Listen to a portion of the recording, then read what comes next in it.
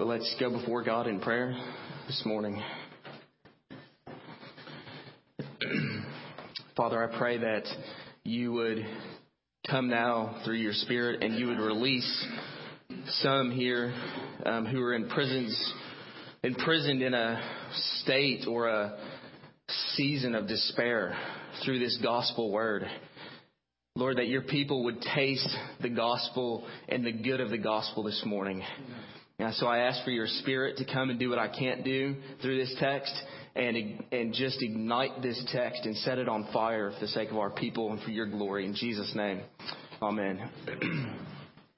Well, we're continuing our series through the book of Jonah in a sermon series which we're entitling The Gospel According to Jonah. And as I said before, this is a storied presentation of the gospel. And here's what we've seen so far in Jonah. Jonah's been running from God because God told him to go to Nineveh, and Jonah didn't like the sound of that, so Jonah said no. And then God goes after Jonah, and he creates a storm for Jonah, and basically throws a storm down on Jonah's slice of life to get his attention. And Jonah hardens his heart, and he continues to rebel against God, and he continues to stay in a hardened state. And so God comes after him harder and turns up the heat. Eventually, Jonah gets thrown off the ship by the sailors when they find out that it was his fault that this storm had come upon them.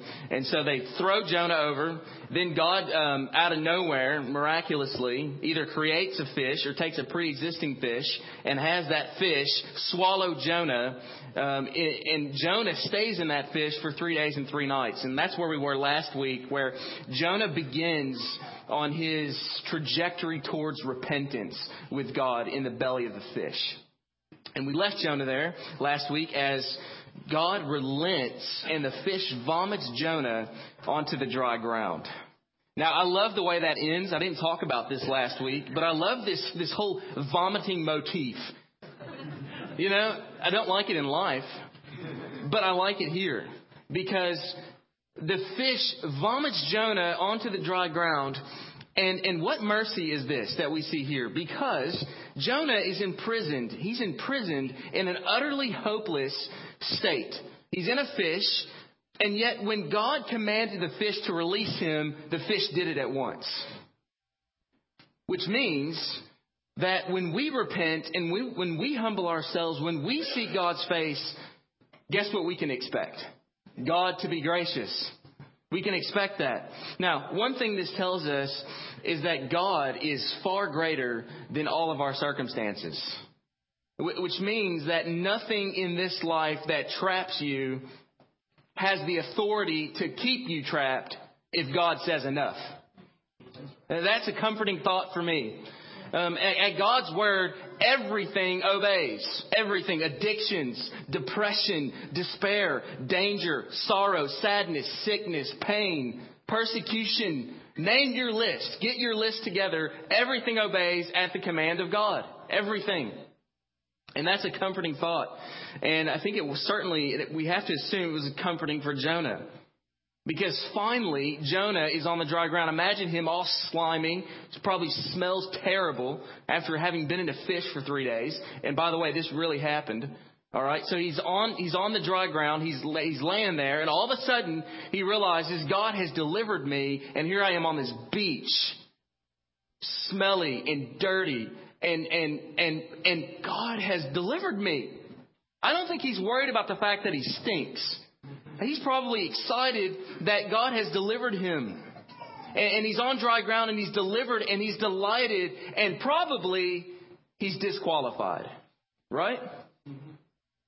I mean, Jonah has stood in defiance against God. His rebellion has been flagrant. So at this point, we can probably safely assume that at least he'll have to suffer some consequences for his sin. Right? And certainly we can say that at least we're sure that Jonah, we certainly won't be restored to ministry. That's what we think. That's our default position because we are vindictive by nature. That's who we are as people. We like to pay others back. But we suddenly, in Jonah 3, are slapped with this radical, unflinching, unstoppable, unswerving, and relentless grace of God all over again. And just when we expect Jonah to suffer, Jonah is wrecked by the outrageous grace of God. And that, I think, is the point of Jonah 3, 1 through 3. God's scandalous grace. Grace that is vast, unmeasured, boundless, free, rolling as a mighty ocean in its fullness over me.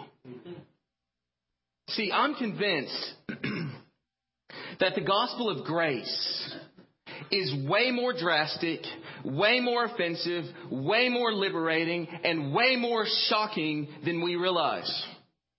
In fact, there's nothing, I think this is a safe statement, there's nothing that seems more radically unbalanced in life than God's grace.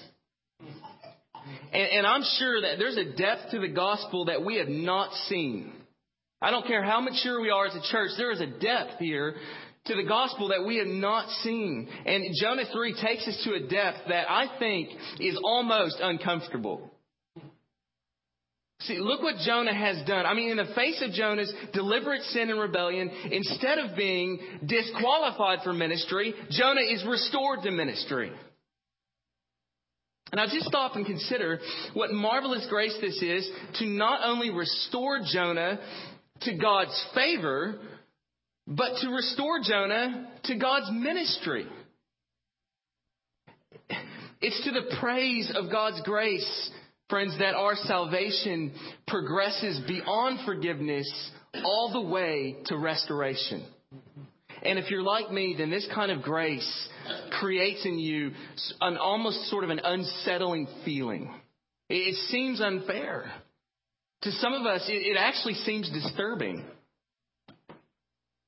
Dane Ortland, which is the son of Ray Ortland, has said this. This is so good. Well, I wish I could read for you like 3, 4, 5 pages of this book. It's fantastic. And it's a book about the gospel called Defiant Grace. Now listen to what he says here. This is so good. For the grace that comes to us in Jesus Christ is not measured. This grace refuses to allow itself to be tethered to our innate sense of fairness, reciprocity, and balancing of the scales. It is defiant. The Jesus of the Gospels defies our domesticated, play-by-the-rules morality. In fact, it was the most extravagant sinners of Jesus' day who received his most compassionate welcome. And it was the most scrupulous law-abiders who received his most searing denunciation. The point is not that we should therefore take up sin. The point is that we should lay down our silly insistence that seeks to leverage our sense of self-worth with an ongoing moral record. Better a life of sin with repentance than a life of obedience without it. That is so well said. I mean, Dane Ortland is exactly right. And that's the kind of grace that we see on display in Jonah 3. And it's the kind of grace that makes you squirm in your seat. See, in light of that, let me start with a thesis this morning. If that's true, and it is, it's undeniably true, then if that's true, then here's the thesis. God is the most reliable object of worship in the entire universe because God extends grace like no one and nothing else. Let me say that again. God is the most reliable object of worship in the entire universe because God extends grace like no one and nothing else. What is it that sets God apart from every other object of worship? Answer, his amazing grace. Who else can you lean on like that in life? And so that's what makes God more reliable, among other things, more reliable than any other object on the face of this universe. Now, why do I say that? What is it that's so, as Philip Yancey says in the title of his book, what's so amazing about grace? What is it that's so amazing about grace? Down through the years, you have probably heard many definitions for grace. I have too. You've seen them, you've read them, you've listened to them. Jim Packer, for example, is famous for using the acrostic GRACE to define grace as God's riches at Christ's expense. Now, I think that's a really good definition. I think that's a fine definition. I think it's a helpful definition. It's easy for people to remember. It's theologically correct. It's good. It's a good definition. Recently, though, I've come across some other definitions that I think may serve us in being more helpful. And one of them is a compilation by Tim Keller and Tully and Shavidjian, and it goes like this. Grace is unconditional acceptance granted to an undeserving person by an unobligated giver. Let me say that again. Grace is unconditional acceptance granted to an undeserving person by an unobligated giver.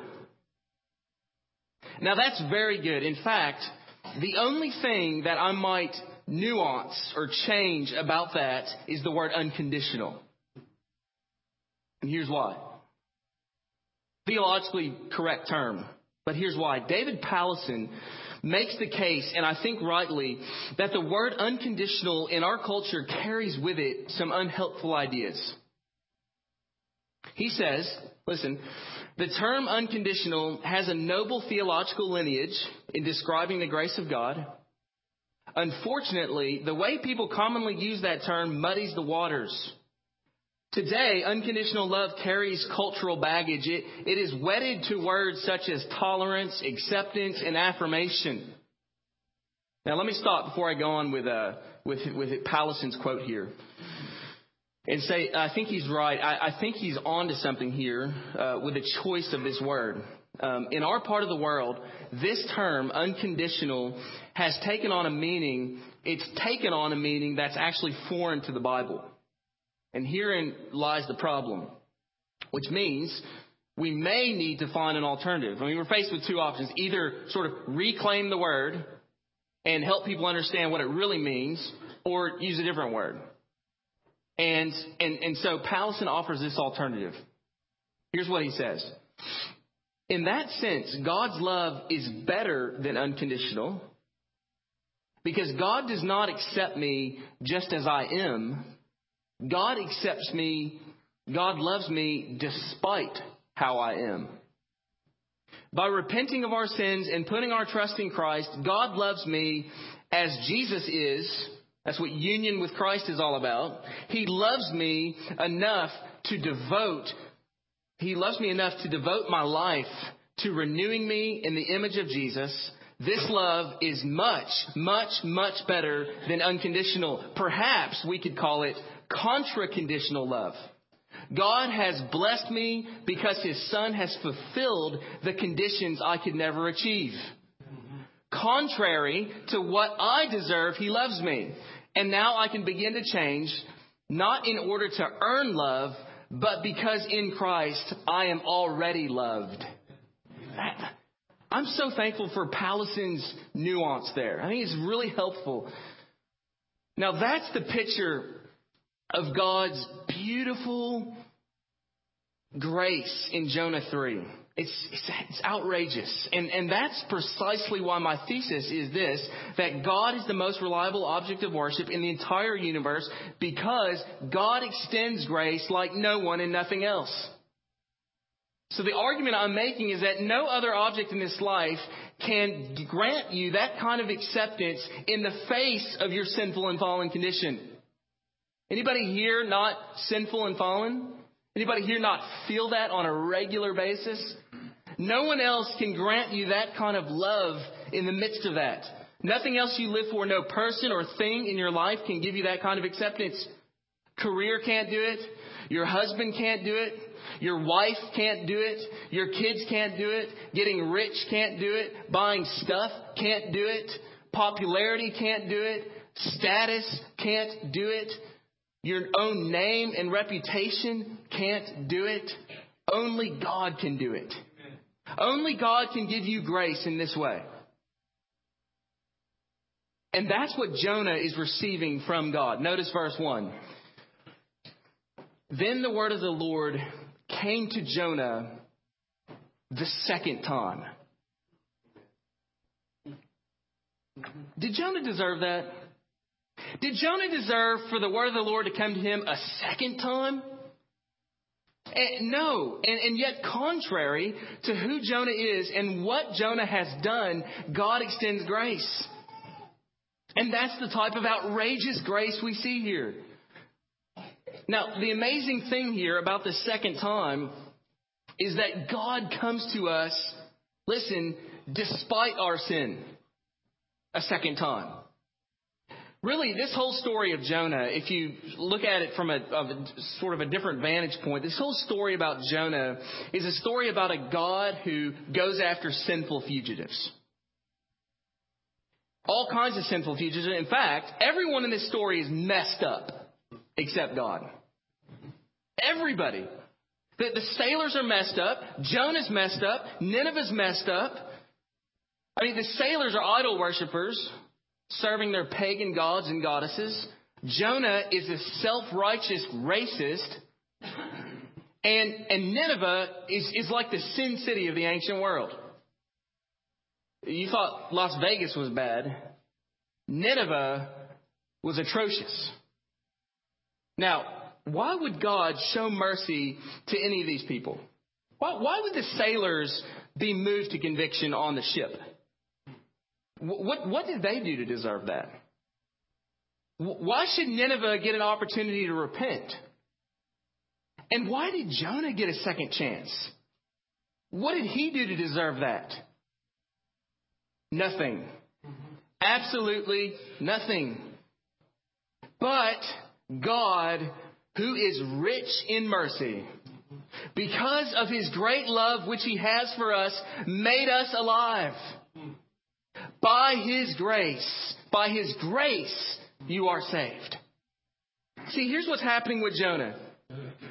God, who is holy and righteous, is choosing to forget Jonah's sin of disobedience.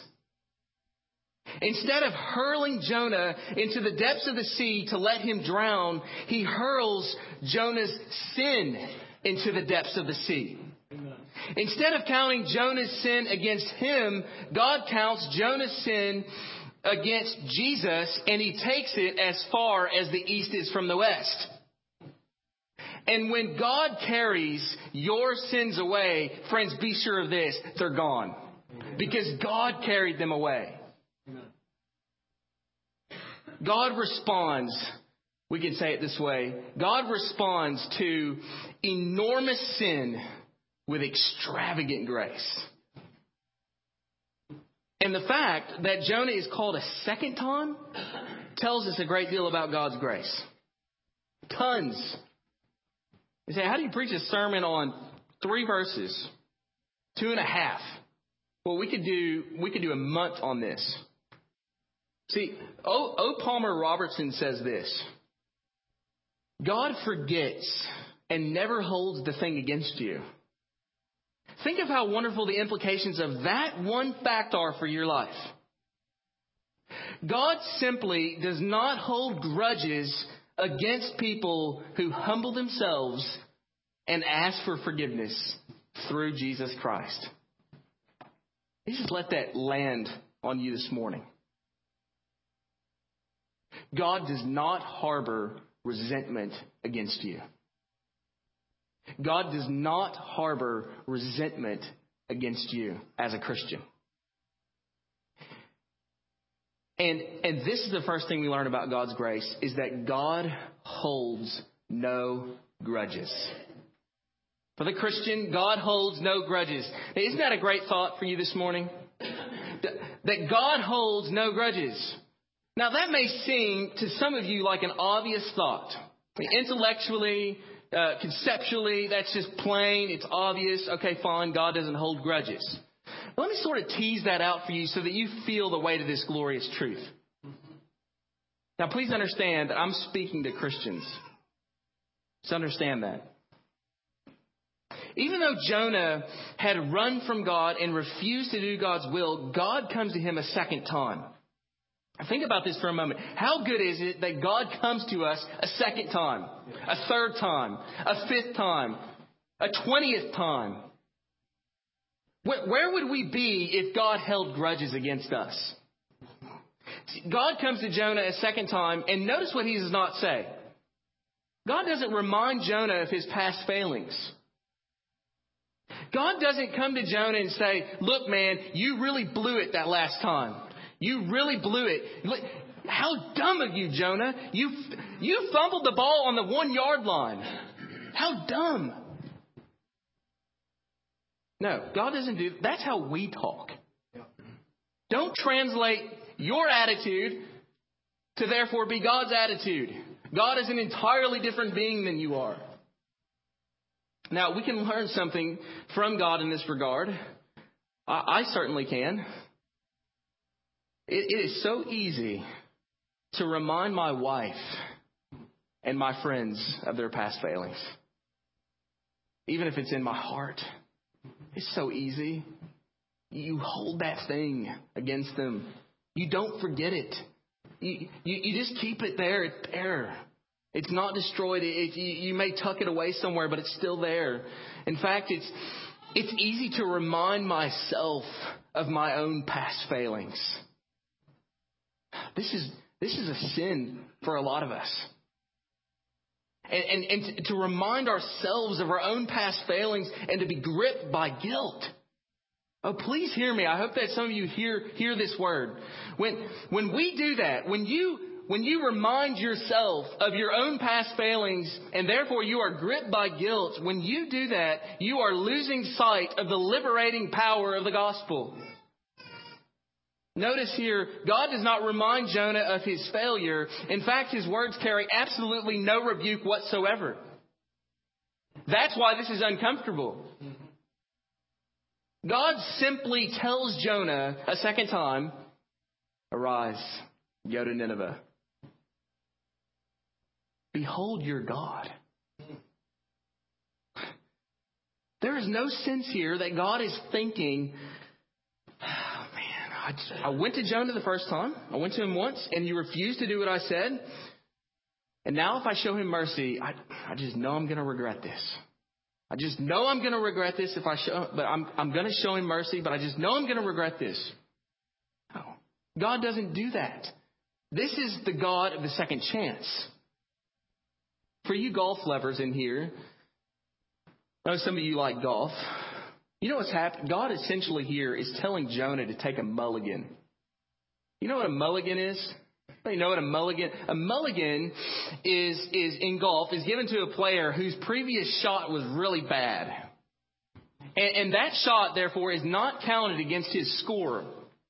And instead, they get a redo. That's what's happening here. God is telling Jonah, you get a mulligan. Take a mulligan. Get it. You have a second chance. Do it again, Jonah. What grace. No other being in the universe does that over and over and over and over again. You may do that once or twice, but you won't do it over and over and over again and over and over and over again because you are sealed with the blood of Jesus. God's commitment and loyal covenant faithfulness to you is to do that over and over and over and over and over and over and over and over and over again until you die. Someday you will make it to heaven by God's grace and your perseverance and his preservation, and you will make it. And there will be 1,000 times where God gave you another chance and another chance and another chance and another chance. We could explore this issue deeply. And Herman Bavinck has an amazing section here on the gospel motivating power of how the gospel influences our sanctification. so that we don't get to the conclusion that we're justified by the gospel, but we're not sanctified by the gospel. And Bavinck has this fantastic section in his dogmatics where he says that the gospel is what is driving our sanctification. And it's crucial that we don't somehow begin to think in our life that, hey, look, I've been justified by grace, but now, man, it's just hard work. It's just hard work and effort, and it's my effort, and it's my hard work, and when I get to heaven someday, it's because of, look at all the hard things I've done and the way I've worked. Now, we don't get an excuse, and we do have to work hard, and we press in, and we press forward, but it's grace that takes us there. It's grace that takes us there. What grace? No other being in the universe can do that for you over and over. No other object of worship in this life can offer you that kind of grace in the face of your sinful and fallen condition. Nothing. People in this world hold grudges. You hold grudges. We hold grudges. We hold grudges against our husbands. We hold grudges against our wives. We hold grudges against our kids. We hold grudges against our in-laws and our parents and our cousins. We hold grudges against other Christians. We hold grudges against our pastors and teachers. How sad is that? How sad is that we are to be the one pack in society that is meant to demonstrate to the world that we don't hold grudges because God didn't hold a grudge against us. He freely forgave us in Christ. What a bad testimony we are sometimes. In fact, we count other people's sin against them. That's what we do. You do it. I do it. We all do it. We count other people's sin against them. Listen how different God is. 2 Corinthians 5. 2 Corinthians chapter 5, verse 18.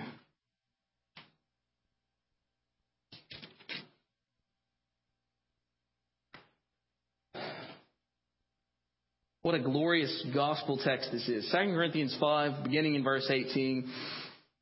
God says in His Word, all this is from God. And He just got through saying, if anyone's in Christ, he's a new creation. Okay, old's passed away, the new's come. All this is from God, who through Christ has reconciled us to Himself and gave us the ministry of reconciliation. Stop there for a second. You have the ministry of reconciliation. I have a ministry of reconciliation. If in some way you are not involved in a ministry of reconciliation, then there's a problem, a major problem, because you've been given a ministry of reconciliation, verse 18. That is, in Christ, God was reconciling the world to Himself. Here's the phrase, not counting their trespasses against them. Not counting their trespasses against them. Now that begs the question. If God does not count our sins against us, then who does God count our sins against? And the Bible teaches very, very, very plainly that if you don't know God, God counts your sins against you. But if you do know God, God counts your sins against Christ. Thankfully, God does not count my sins against me. He counts my sins against Christ. That's why we stand today. The sovereign grace of God counting my sins against Him. Now, if that's what God has done for you and for me, then how can we not imitate God and do that for others? That's Jonah's flaw. Jonah won't go to Nineveh because Jonah is counting the Ninevites' sin against them. No other object of worship in the world, friends, will refuse to count your sins against you. But listen, if you are a Christian, then God refuses to count your sins against you. And He can do that because He has counted your sins against Christ. You see, I fear that we can't handle this truth. The evidence for it, I think, is plain that we can't understand this and the significance of what has happened to us because if we did, if I did, if you did, then we would not be so quick to count other people's sins against them. There's a direct correlation between how quick you are to count other people's sins against them and how much you understand the gospel. Which means that unlike the world around us, God's acceptance of us is totally and altogether different. Some Christians are in fact quick to count their own sins, as I said earlier, against themselves. And that's why they live with sort of a constant, low-grade feeling of guilt all the time. Assess yourself this morning. Assess your heart. Some of you have a hard time facing your past.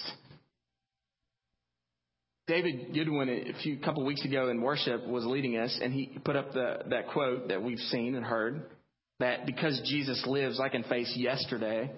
That's a hugely important point. Some of you have a hard time facing your past. And pastorally, I want to be sensitive here because some of that past is serious.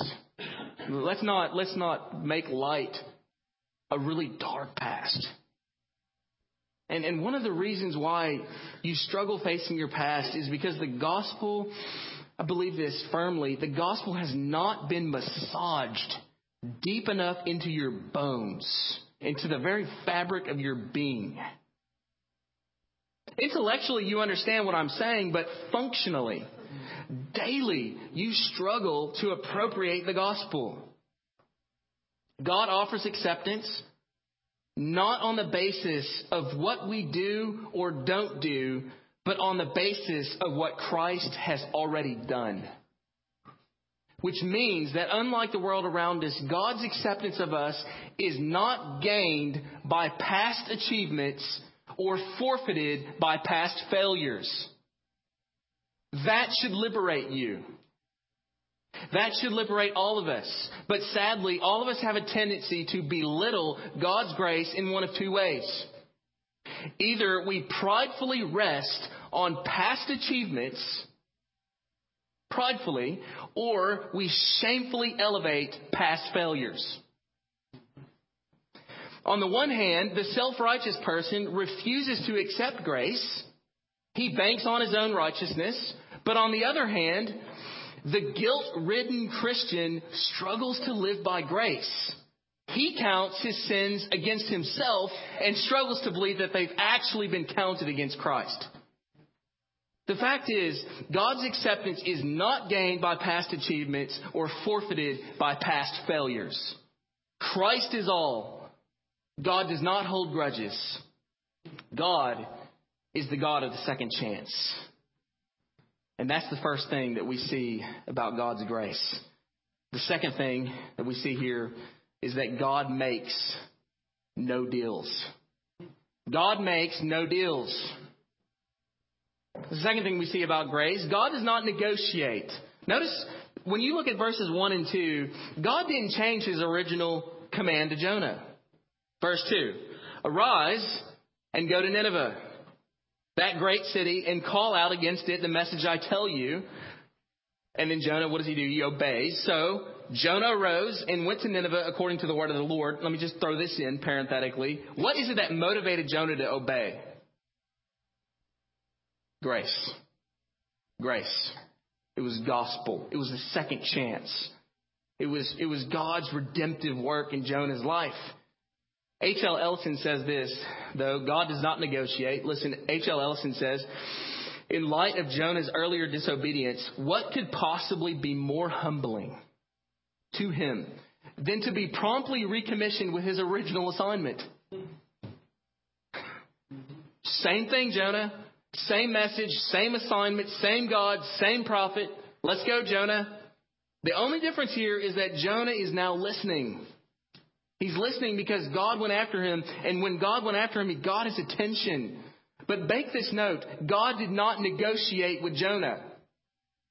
God did not change his original order for Jonah. It's not like God said, okay, Jonah, listen, I'm sorry.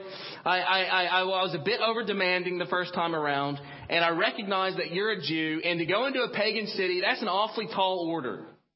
And so, Jonah, here's what we'll do. I'll tell you what, man. Let's make a deal.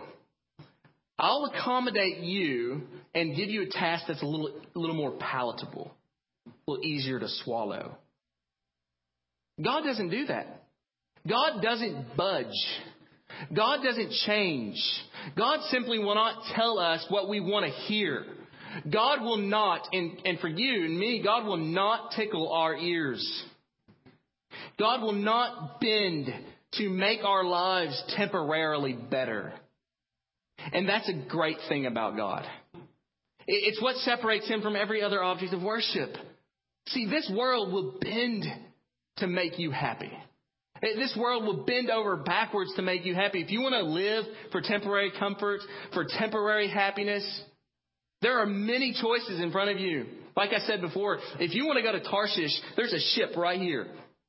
You can head out tomorrow. You can head out right now. You can leave this sanctuary and just get on a ship to Tarshish if you want to. It's available. If you want temporary happiness, you can go and get plastered right now if you think that's going to make you feel better. You can do that. Temporarily, you might feel really good with a buzz. Okay, but if you want your life to be temporarily fixed as a ship, if you want to live your life for things that help you feel good right now, you can do that. But if you want to live for something that will never die, if you want to live your life not simply to have temporary meaning, but transcendent meaning, meaning that transcends your job and your spouse and your kids and your family and your sports and your TV and your cars and your stuff, if you want that kind of meaning, then God must become for you the supreme object of your worship. Has he? Has God become that object of worship for you? What have you come here this morning worshiping? What are you living for this morning? Listen to this faithful word. God will not negotiate with you. His grace is not seen in the lessening of his demands toward you. Now, that's a common understanding in our day and age. This is a very common understanding of God. Most people assume, well, see, God is a God of love, and God will accept me. And the way he will show his love and acceptance toward me is by lessening his demands on me. That's a common notion today. But you see, that's a dangerous way to understand God's grace. It's erroneous. Listen, God does not demonstrate his grace toward you by lessening his demands on you. He has and always will demand perfect obedience from you. Perfect. Perfect obedience. Now that's bad news. That's really bad news unless some of us in here are perfect. And seeing that none of us are Wesleyan perfectionists, I don't think that anybody's going to say I'm perfect in here. So that's bad news. Again, and here's a fact. The bad news always precedes the good news. It leads the way. It tills the ground. God's grace is only experienced when you come to an end of yourself. Notice the progression in Jonah's life. Disobedience led to desperation and utter hopelessness. And then, and only then, did God step in and meet that despair with his grace. That's what the storm and the fish were all about. They were intended mercifully to lead Jonah to a point of absolute desperation. And Jonah had to sense his own sin and helplessness before he would cry out to God for his grace. And when he did, God heard him and led him to repentance.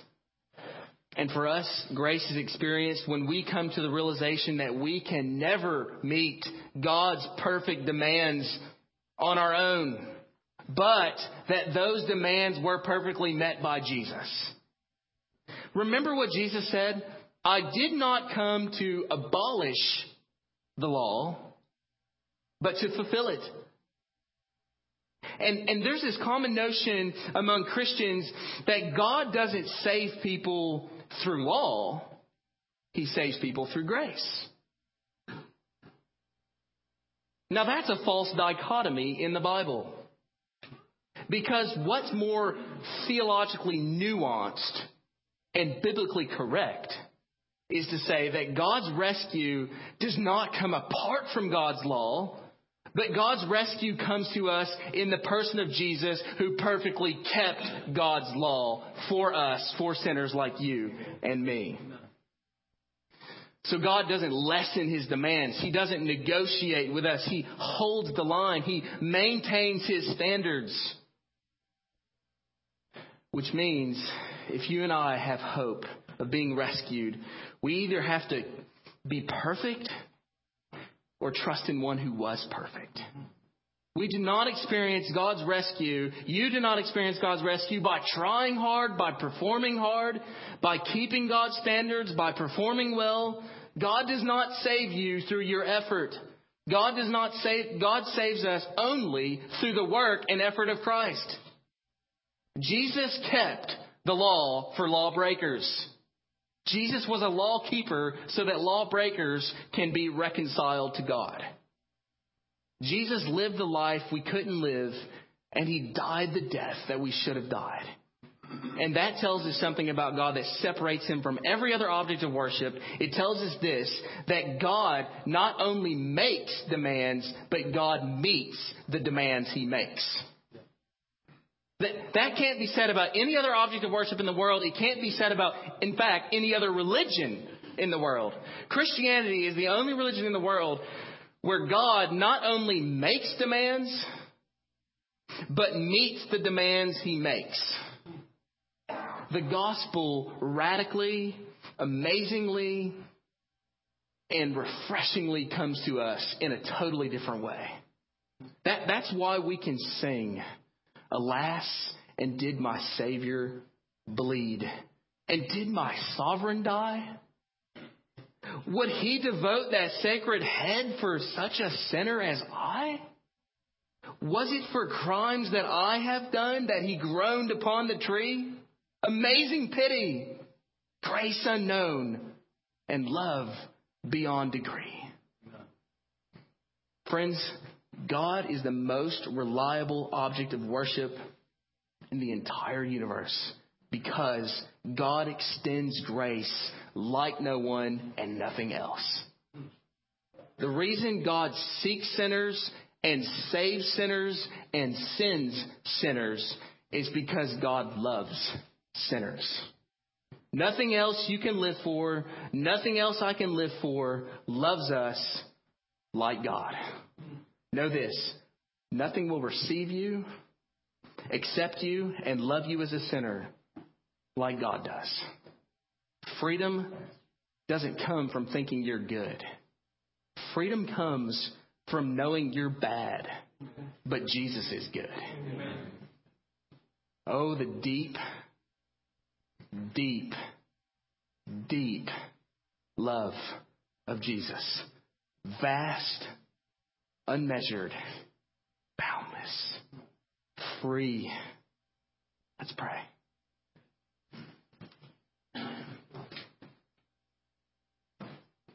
Holy Spirit, take these words and drill them deep into us.